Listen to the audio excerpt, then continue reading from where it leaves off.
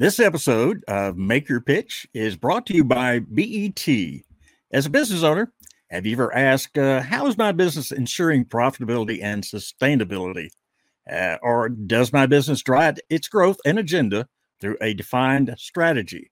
Maybe also, is there a performance management system in place?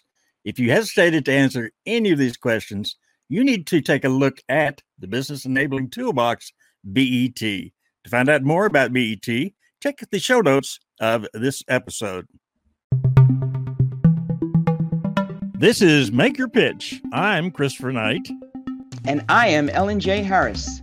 Together, we chat with entrepreneurs with great ideas, looking for investors to back their vision. We want to be sure investors are there as well as to find the next big hit. So let's get started. Ready to start? Hello, everyone. It is wonderful to have you here today for this episode of Make Your Pitch. Each time we bring you an episode, we bring you all new ideas, new directions, new things to think about as you are either an entrepreneur or you as an investor. They're looking for folks that you want to invest in and help them prove their dreams as a reality. But today we're taking a little different direction. We're going to help out all of our folks who are up and coming with their business and take a deep dive into the area of patents and also partially into trademarks as well. Why do we do that? Because we know that most of the time as you're a startup business, oftentimes you don't think about protecting your intellectual property.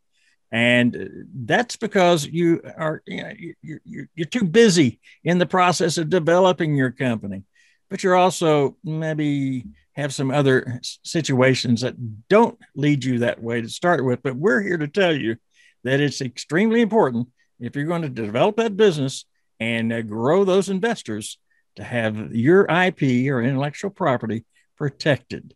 I'm Christopher Knight. And I am Ellen J. Harris. And Ellen is going to tell us a little bit about our guest, Robert Cantrell. Thank you, Christopher. And you are in for a treat with our guest today. Robert Cantrell is a registered patent agent and innovation consultant with experience as an inventor, an intellectual property strategist, and a leader of patent research and analysis teams. He supports inventors from the inception of ideas to the drafting, filing, and prosecution of patent applications, which taps into his own experience as an inventor in retail on more than 150 patent applications in drones, store robotics, data management, artificial intelligence, blockchain, packaging, and transaction security. He has an extensive work portfolio in innovation sciences, which allows him to look horizontally across many technology disciplines to raise the quality and quantity of inventions produced by innovation teams. I think it's exciting, don't you, Christopher? Oh, I do, as a matter of fact. And Robert, and you and I have had a chance to talk to Robert on several occasions, so we know exactly what you're about to experience. So for now, Robert, welcome to Make Your Pitch. It's ball is in your court. All right. Well, thank you, Christopher. Thank you, Ellen. Thank you for that introduction. So I'm going to dive in. I'm going to dive in with having for your listeners, think about patents in a little bit of a different way than you may usually do it. So I'm going to present 5 different perspectives on how to look at patents, right? And the start is the one I think most people use and think about patents most of the time is the legal perspective. The patent as a way to protect your intellectual property. And the patent can do that, but even a perspective on this perspective, I'll start with that because I've often when I talk about patents, as I'm doing now, I'll refer to them as I'll use an analogy of a castle. You think of a patent as a castle, right? And a castle is an instrument that was used in ancient times to claim a piece of real estate. And of course, with a patent, you're claiming a piece of intellectual property, real estate. And the thing to think about with a patent as protection is that just like with a castle, there's almost no such thing as an impregnable castle. And just the same way maybe with a patent. I've worked with teams that have worked with companies that have put a lot of resources into dealing with the validity of a patent and addressing the validity of a patent. And have been very successful at dealing with that. And actually, so what a patent is doing for you in the innovation space, you really need to think is that it's in a sense slowing down somebody who might not have your best interest in mind. You want to, with a patent, create a situation where somebody who may be a competitor, for example, would prefer to work with you on your terms rather than try to go around or try to invalidate your filing. So now 4 other perspectives you may not have thought about as much, right? The first of these would be a marketing perspective, okay? Now, another thing that a patent can do for your business is it can help to focus and align your platform. So for example, if you're working on a product that's oriented on safety, it can make a lot of sense and build a lot of credibility and authority if you also have patent filings that are associated specifically with that platform you're trying to create. You know, it could be safety, for example, it could be durability, it could be something that just makes the product exciting. So if your patent portfolio is reinforcing that message, your patent can become a marketing tool. Another thing is that your patent will have a sales perspective. And this is something I often work on with inventors. I'll ask what I call the who cares question. The inventor will come up with an invention and feel that the market's going to be interested just on the context of the invention as on its own. But I often will call that the mousetrap fallacy, the idea that if you build a better mousetrap, people will come knocking on your door. I think there's a more eloquent way to say that, but inventors find that that's very rarely true. So the inventing and the patent is often the first part of that process, because ultimately the invention has to be sold. But now this is where sales and marketing come together, because being able to stamp patent pending on your invention can be one great way to give it a little bit more sales push. People will feel there'll be a perspective that a patent an invention that is patent pending is somehow of a better quality of one that's not. And that's often true, because then you look at the next perspective, which would be what we'd call the focus or engineering perspective, okay? Because there's a discipline that is undertaken in a patent to create something that is new, useful, and non-obvious. 3 criteria that are needed in order to get invention through the patent office. And just the exercise of going through that process can help you to conceive and design better products, which ideally will then be more saleable products, especially if you've maybe perhaps brought some salespeople into the process as well to say, well, what are customers asking for out there that you can make? And then, that can align with your platform.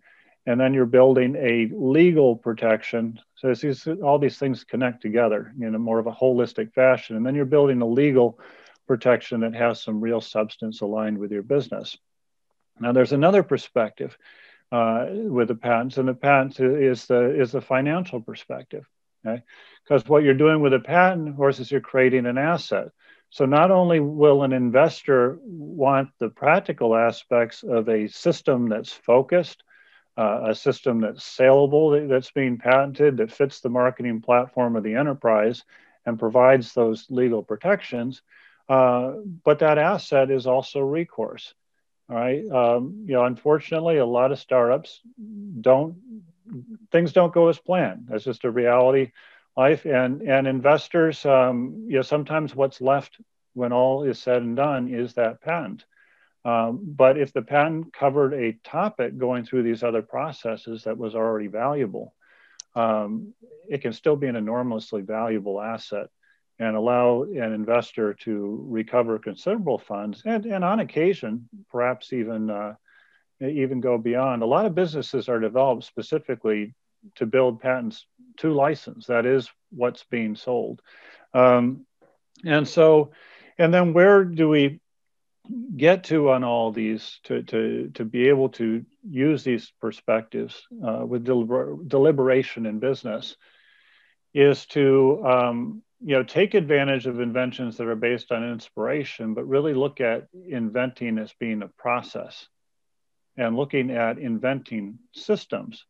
So that going back to that example, if your business was oriented around safety, you had a product that had features oriented around safety, you could very systematically look at common principles of invention and technology evolution to see what applies. You can lay out the system like an engineer, and you can, with great deliberation, start putting new patentable inventions around that core idea and system that you may be building as a part of your business. So that's the overview. You're doing great. Keep rocking, Robert. You're digging down deeper and deeper.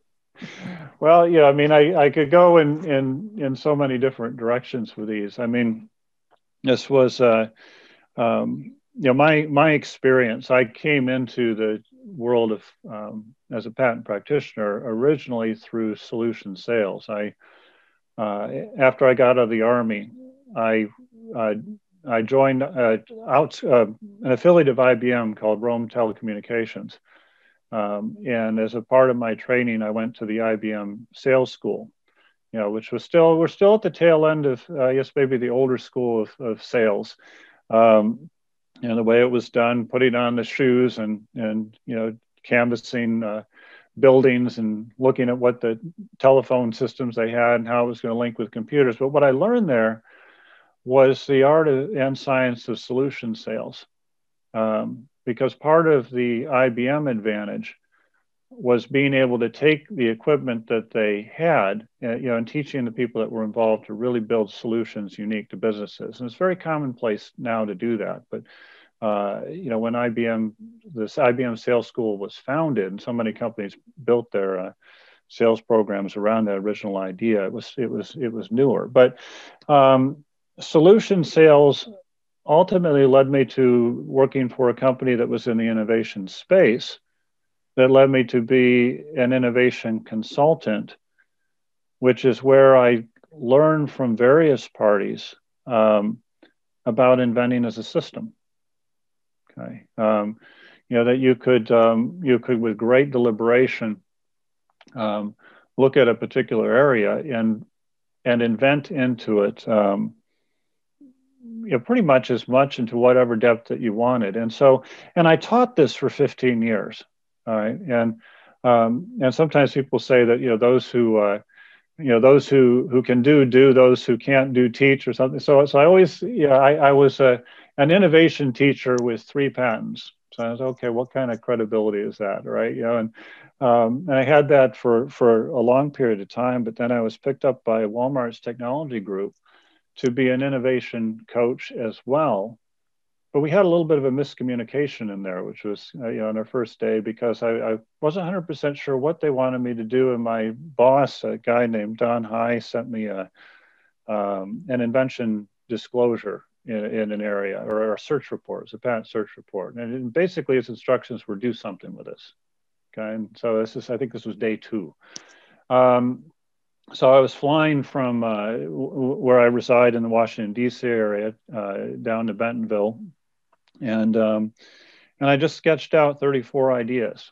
And what I did is I took my inventing coaching system and I just turned it on myself. I said, okay, I don't have any inventors to work with. I'll just do it on myself. So of the 34, I thought that was a little excessive. Because again, when you work at this as a system, your productivity can be real high. So I cut it down in half, submitted 17 of those, and then 12 of those became filed patent applications. I think to date, 10 of those are granted. And so Walmart's technology group at that point said, skip the coaching, go straight to inventing. And so my numbers now at 148 filed, but most of those were done within my first 2 years. because at that time I was very focused on inventing and helping to build that patent portfolio before I was then recruited by the legal group to help build a licensing function and then ultimately to be doing patent agent work as a practitioner. So, but so this became an opportunity for the teacher to get out on the field, and just further reinforced, my belief in these systems. I've worked with the systems at Hewlett Packard was one of the companies I worked with. American Medical Systems with my partner in the legal field. Now we did some work there and several other companies. But now the challenge with an inventive system, that we've encountered is that the productivity can quickly outstrip a patent budget. Because a system can raise that productivity an order of magnitude. A company that's doing 10 a year suddenly has 100 good inventions a year, and so also a part of this process becomes ways to economize, let the investment in the inventions that that come to light grow with the business. And then also sometimes there's some internal marketing that needs to be done. And that's where, going back to the very first part of this discussion, helping companies understand that there's a lot more value to be had from a patent than just legal protection. And that even looking at a patent as being defensive may not be entirely the right way to look at it, because really a patent is a way to again, say, we are claiming this space. If you want to come into this space, you need to deal with us. Okay, there's a defensive side of that, but there's a very assertive side to that as well.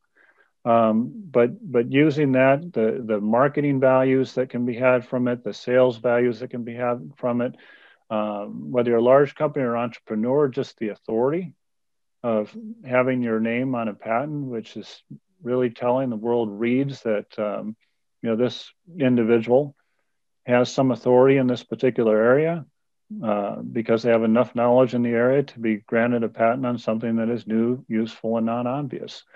And so when all these values are brought into account, sometimes that original patent budget can look very light, and it becomes a little bit easier to justify doing a little bit more.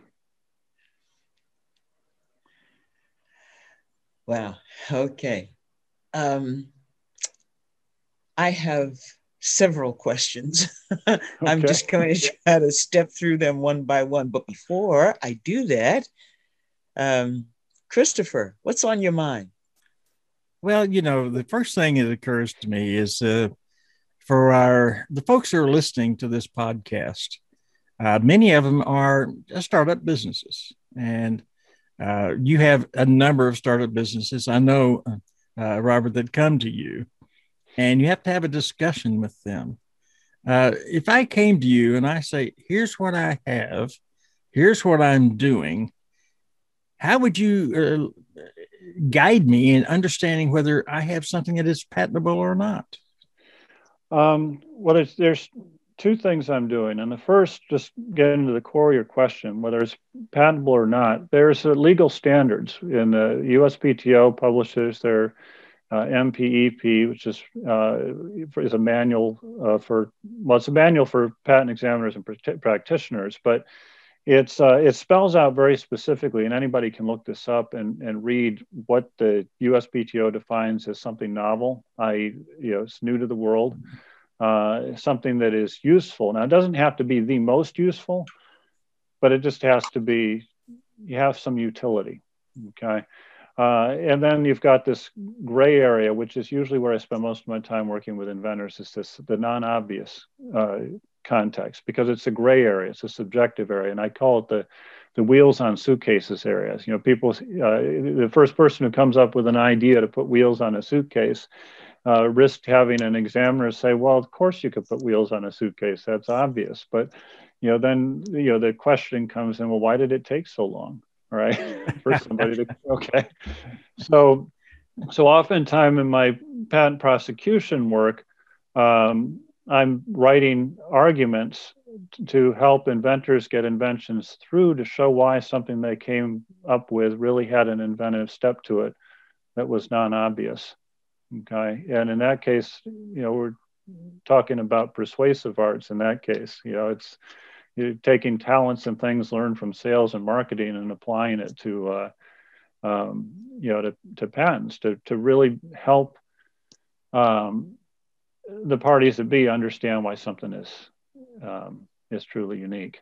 And then the second thing, especially working with individuals. So a lot of my career has been spent working with big companies. So with big companies often come big budgets. With a big company, we could look at an area of technology, say this is important to us, and blanket it with 20 patents. All right, and that's a little prohibitive for a startup, entrepreneur. That would be the whole budget and then some. Okay, so we have to look at it a little bit of a different approach, and so there, in a sense, I'll reverse engineer the inventing and help the inventor, first off, scope out the entirety of what their invention could be, but then go back into how I write the patent to make sure that we have hyper detailed specifications that give lots of avenues to go as you're going through the patent office and dealing with rejections and objections that inevitably will come up.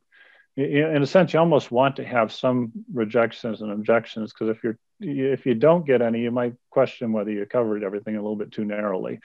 But the idea is to allow the original core patent to grow with the business, because there's something in the patent field called continuations and continuations in part, which really are ways to build new patent applications off of an original patent application filing. So when you file, you typically file what's called a provisional patent application, which may describe several inventions. And you have a year to convert that into what's called the non-provisional, where you're limited to one invention per non-provisional. So I've had provisionals where multiple patents have been written off of the same provisional. That's a common practice, but it's a way also for an entrepreneur to invest some money to get that initial filing date, then spend a year testing the market, seeing what kind of investment can come in, and then allowing those additional potential filings to grow with that investment and proof of success. And now carrying that forward 2-3 years, when that first patent is granting, then there's a 3-month window between when the USPTO says your patent is granted and when it issues. Now you can write yet another continuation or continuation in part. What a continuation in part means that you're adding new material. Maybe you've evolved the technology further in 3 years, so you have half old, half new, or for example. But you keep the patent and that original core idea alive, and you allow it to flower, in a sense, blossom and branch off, ideally with the investment that's coming into the business. And so by doing that and leaving those avenues open, then it's more difficult for a large company to design around, to invalidate, to leapfrog, a singular invention, which a lot of entrepreneurs will bank themselves on just one single invention that kind of sits out there on its own, like that isolated castle. But having avenues to grow helps create that scenario where a big company will prefer to work on the terms of the that entrepreneur, than trying alternatives. And so that's with the entrepreneur, that's really, that's a really good way to look at a patent, not to depend on it to necessarily stop anything. So again, I've worked on these patent hunter killer teams. The hit ratio is really high. But to create something that is hard enough and difficult enough to deal with and valuable enough that it just becomes everybody's interest. Because another side of it too is that if the small entrepreneur wants to be acquired, well, in that case, it then all of a sudden becomes in the interest of the large company to also keep that patent valid, because that's one of the assets they want to try to bring in. Let's pause for a moment so we can hear from our sponsor for this episode. I have just set up our customer relation management system using CRM Engine, not just for its many options, but because its price is well below that of the big boys. The CRM Engine team set up all that we needed to keep track of our contacts, including those who are scheduled to pitch, our investors, and strategic partners. We now know when we met, what was said, when to follow up, and includes an auto email system to stay in touch timely. It keeps us focused on what makes Make Your Pitch what it is, the people. So to learn how to keep your business in touch with your clients using CRM Engine, go to the show notes of this episode.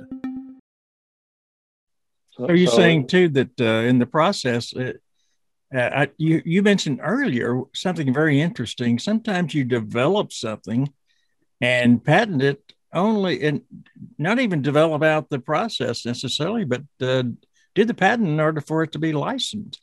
Give me an example of that. An example of a license? Well, you'll find a lot of those. They're taking place in the drone space where I came from. Right? There's lots of small startups, and so there's an ongoing discussion with those startups as to, do we want to be acquired, have the small company acquired, or do we simply just want to license, the technology that we're working on, given the player, and it's nice to develop a company, but once you're developing any kind, like a drone company, you've got logistics you've got to deal with, you've got command and control you've got to deal with, you've got the FAA that you got to deal with. So taking it as far as might be to prove the concept, maybe as far as an entrepreneur wants to go, and then there becomes a really good play to sell products, but also the licenses that are associated with the patents. Because most of these companies, a drone is basically a flying smartphone with propellers. It's a lot of the technology is the same, and those who are familiar with the patent business know that there was quite a bit of turmoil in the system as companies got their positions sorted out in the in the smartphone space. Lots of lawsuits, lots of litigation. Oh, not pleasant, especially for a small company. Not at all. Yeah. And you do have to answer your question, because a lot of licensing is driven, based on litigation, too. The assertions, and so even sometimes there's a deliberation in that as well, because if the company doesn't want to license on a carrot perspective, they may have to on the stick perspective.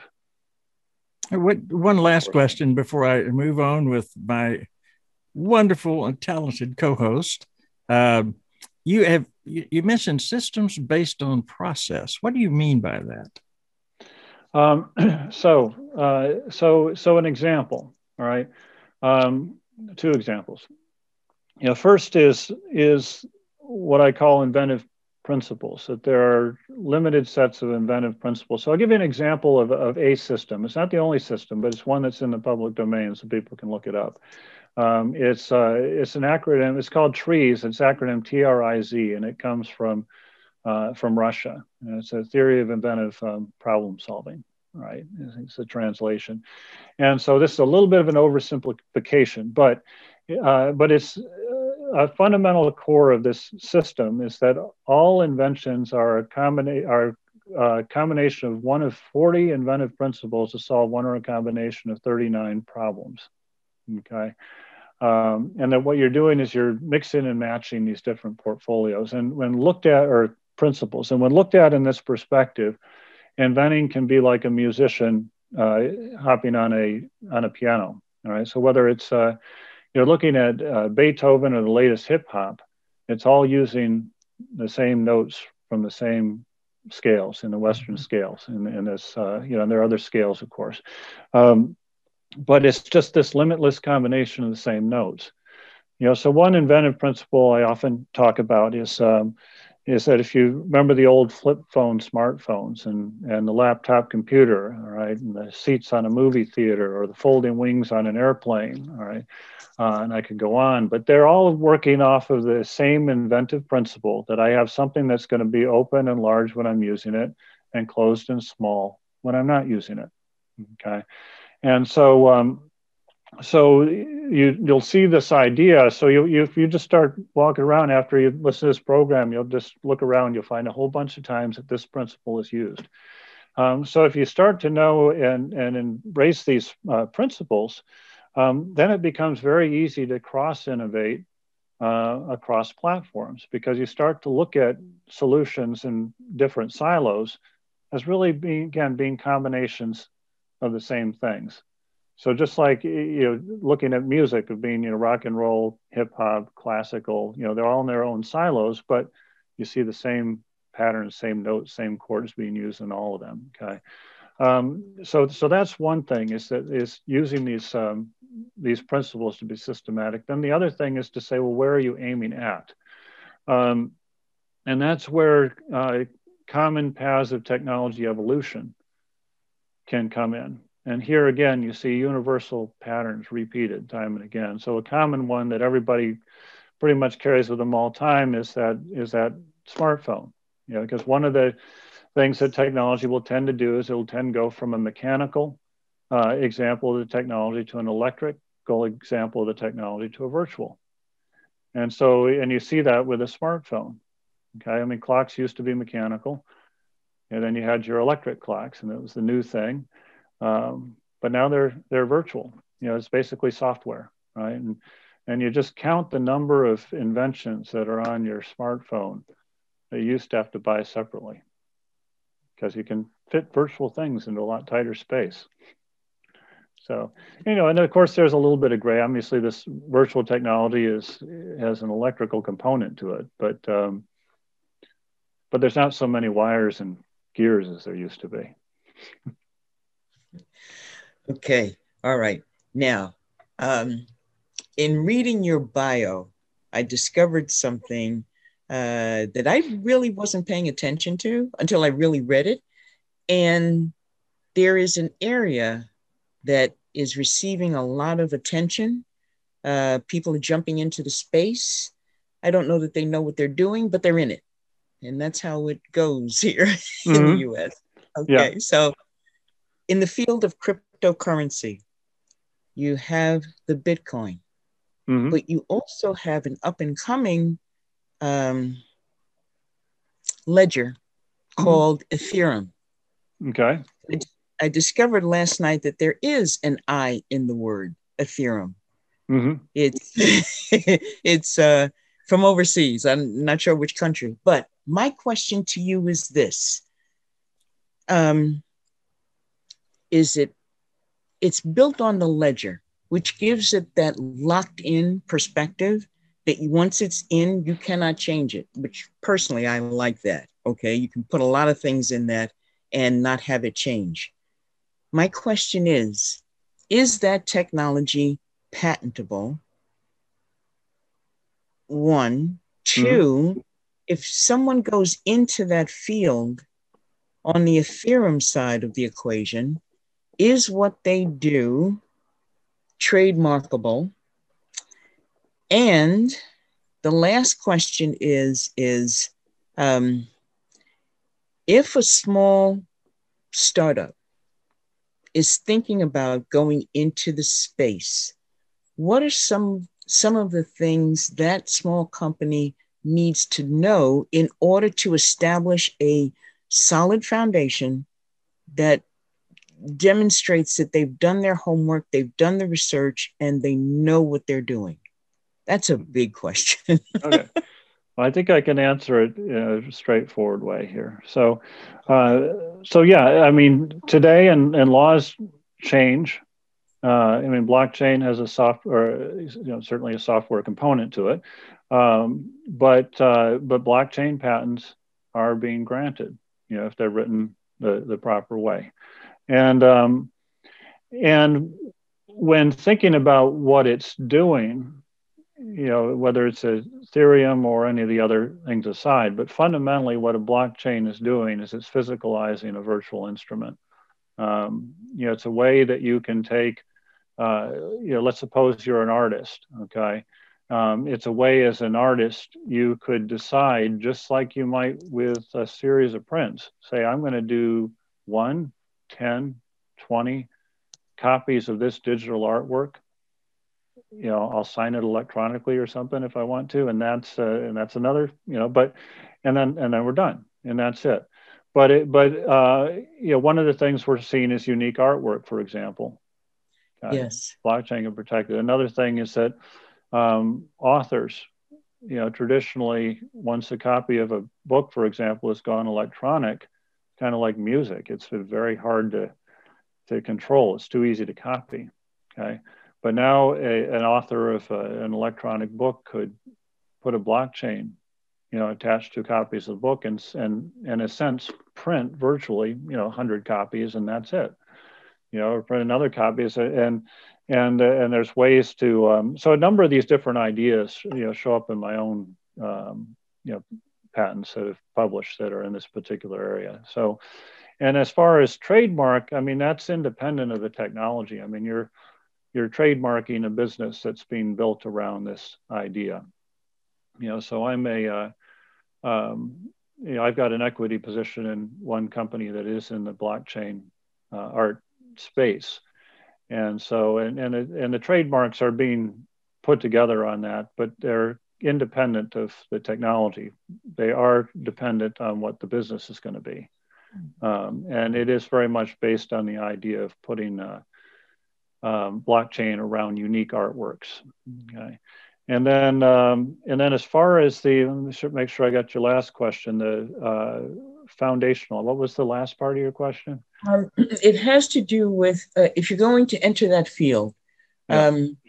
I guess what I'm really asking you is what kind of reading material? There's only two entities, if you will, that publish extensively around Ethereum, what it means with the tokens and the coins and that kind of thing. And I had an opportunity to work in Europe with a startup in Norway. And so I learned the structure of how they put together their smart contracts and with the coins produce seeds and all of that kind of stuff. But now that it's reached the United States and Americans are really, I hear the terms, they're being thrown around and I'm listening and I'm saying they don't really understand the concept, because for me, it's all built on computer science. The structure of it is all computer science. I hear so much of what I learned in the discipline. And so I guess what I'm looking for is there's a lot of authors, some are more complex than others, but is there something that you would recommend that we could recommend to our audience? Because when they come to make your pitch, we're looking at them and we see potential. But to be honest with you, for me, they're not ready for it. They're still trying to figure out which way they're going with a tangible small business. And I'm not trying to be mean, but I don't want to steer them down an incorrect path. So I guess what I'm asking is, what could I read? Well, here's I mean, my greatest source on this of information here is a business partner in this company. I mean, so there's and so finding individuals that really know this space and in your space, I think can be highly productive. But but to answer your question in a slightly oblique way, but not entirely, is how I deal with those types of problems with a patent. So the first thing that I'm asking with any particular startup is, what's the purpose? And the anchor of that purpose is always goes down to, what am I trying to physicalize that's in the digital world? Okay. And then when I'm describing that function, I'm using language that is not dependent upon one blockchain source, one blockchain method, because those are changing all the time, and things that are coming into favor are going out of favor. And reasons can be different. Somebody will come up with a new blockchain method that doesn't use as much computer power to generate as the next one. So there's an energy savings, there's a computer productivity savings. So you might have a technical superior solution, but along with that then comes the social adoption. And you can find in the blockchain the same type of things that happened to the old, VHS for beta, date myself here, cassette, video cassettes, where the best one doesn't necessarily make it because the other one was adopted, sooner or more generally. So it's a moving target. So a technologist needs to develop their solution with a system that works, but then protect the intellectual property so that it covers a plethora of systems that could work and that might be coming down the road in the future. And that's just how we're wording the patent application, very much around the concept versus any one specific, like Ethereum, for example, as you mentioned. Okay, that's very helpful. Good. That's really very helpful. Thank you for that. Christopher? That we've come from the old world to the new world now. Yes. And covering all that space is exhaustive work. So we are coming to the close of this particular episode of Make Your Pitch. So I'd like to ask you, Robert, do you have anything you'd like to say that to the inventors or even investors out there, as far as your hints on how to protect themselves and what to do properly, even timing wise? Sometimes the timing is off. Somebody has the same thought you do, all that kind of stuff, So there's a couple things. And one of these is first very practical, but it comes up all the time. Okay. And it's making sure that what you're talking about with your technology stays patentable from a legal perspective. And this revolves around the NDA, the non-disclosure agreement. Okay. And so if you're working with a technology that you might want to patent, you want to do one of two things. The best thing to do is to have a provisional patent application filed on that technology as soon as possible. That's the best way to protect it. Now, there's lots of reasons why people may not do that. Sometimes the technology needs further development. Of course, people sometimes may truly be working on a shoestring, budget. And but this means that whenever you're talking to an outside party, absolutely do it under an NDA. And don't look at the NDA with anyone you're talking about as being an issue of trust. Don't be working with a friend who's outside your business who wants to hear about the technology, and friend says, you can trust me, and you probably can. But that's not the issue. It's a legal issue, because once you've disclosed that technology, it is a disclosure. In the United States, you'll have a year with which, from that disclosure to file a patent application before it comes to statutory bar. And the rest of the world, once it's disclosed, it's disclosed, and you burn your rights. And so you absolutely want to have that NDA. And if anybody comes back to you with that trust argument, say, look, it's not about trust. I trust you. This is a legal requirement. Okay. But then the second thing with the NDA is don't don't expect too much from it. As a typical NDA agreement is going to say that it doesn't include things that the other party already knew about or were working on. Okay, it's really hard to prove what the other party already knew or was working on. Okay. That's just a reality. And so, so the safer thing is to get that technology put into a provisional patent application. We sometimes work with inventors that they come to us, and their meeting is that next day, or at times that afternoon, and so that's a little bit of a short leash. But we can turn something around on a day or so, or even in several hours if there's a white paper or something that's been produced or the like. We can call what's a cover sheet provisional. Which is just doing your best shot of having as much as you can in that initial one, because you don't in a provisional even have to write claims, right? But it gives you that added degree of protection and a filing date, okay? So that's the one thing. And then the other thing, which is something that inventing, going back to the music analogy, inventing is kind of like music writing versus music playing. Okay, they're two different talents. Now, there are some people that have a talent in both. They can play music really well, and they can write music people want to hear. That's rare. There's a lot of musicians out there that play really well, but they need songwriters. Okay, there are a lot of songwriters out there that can write great music, but they're really not that good at a keyboard, for example, or something like that. Right.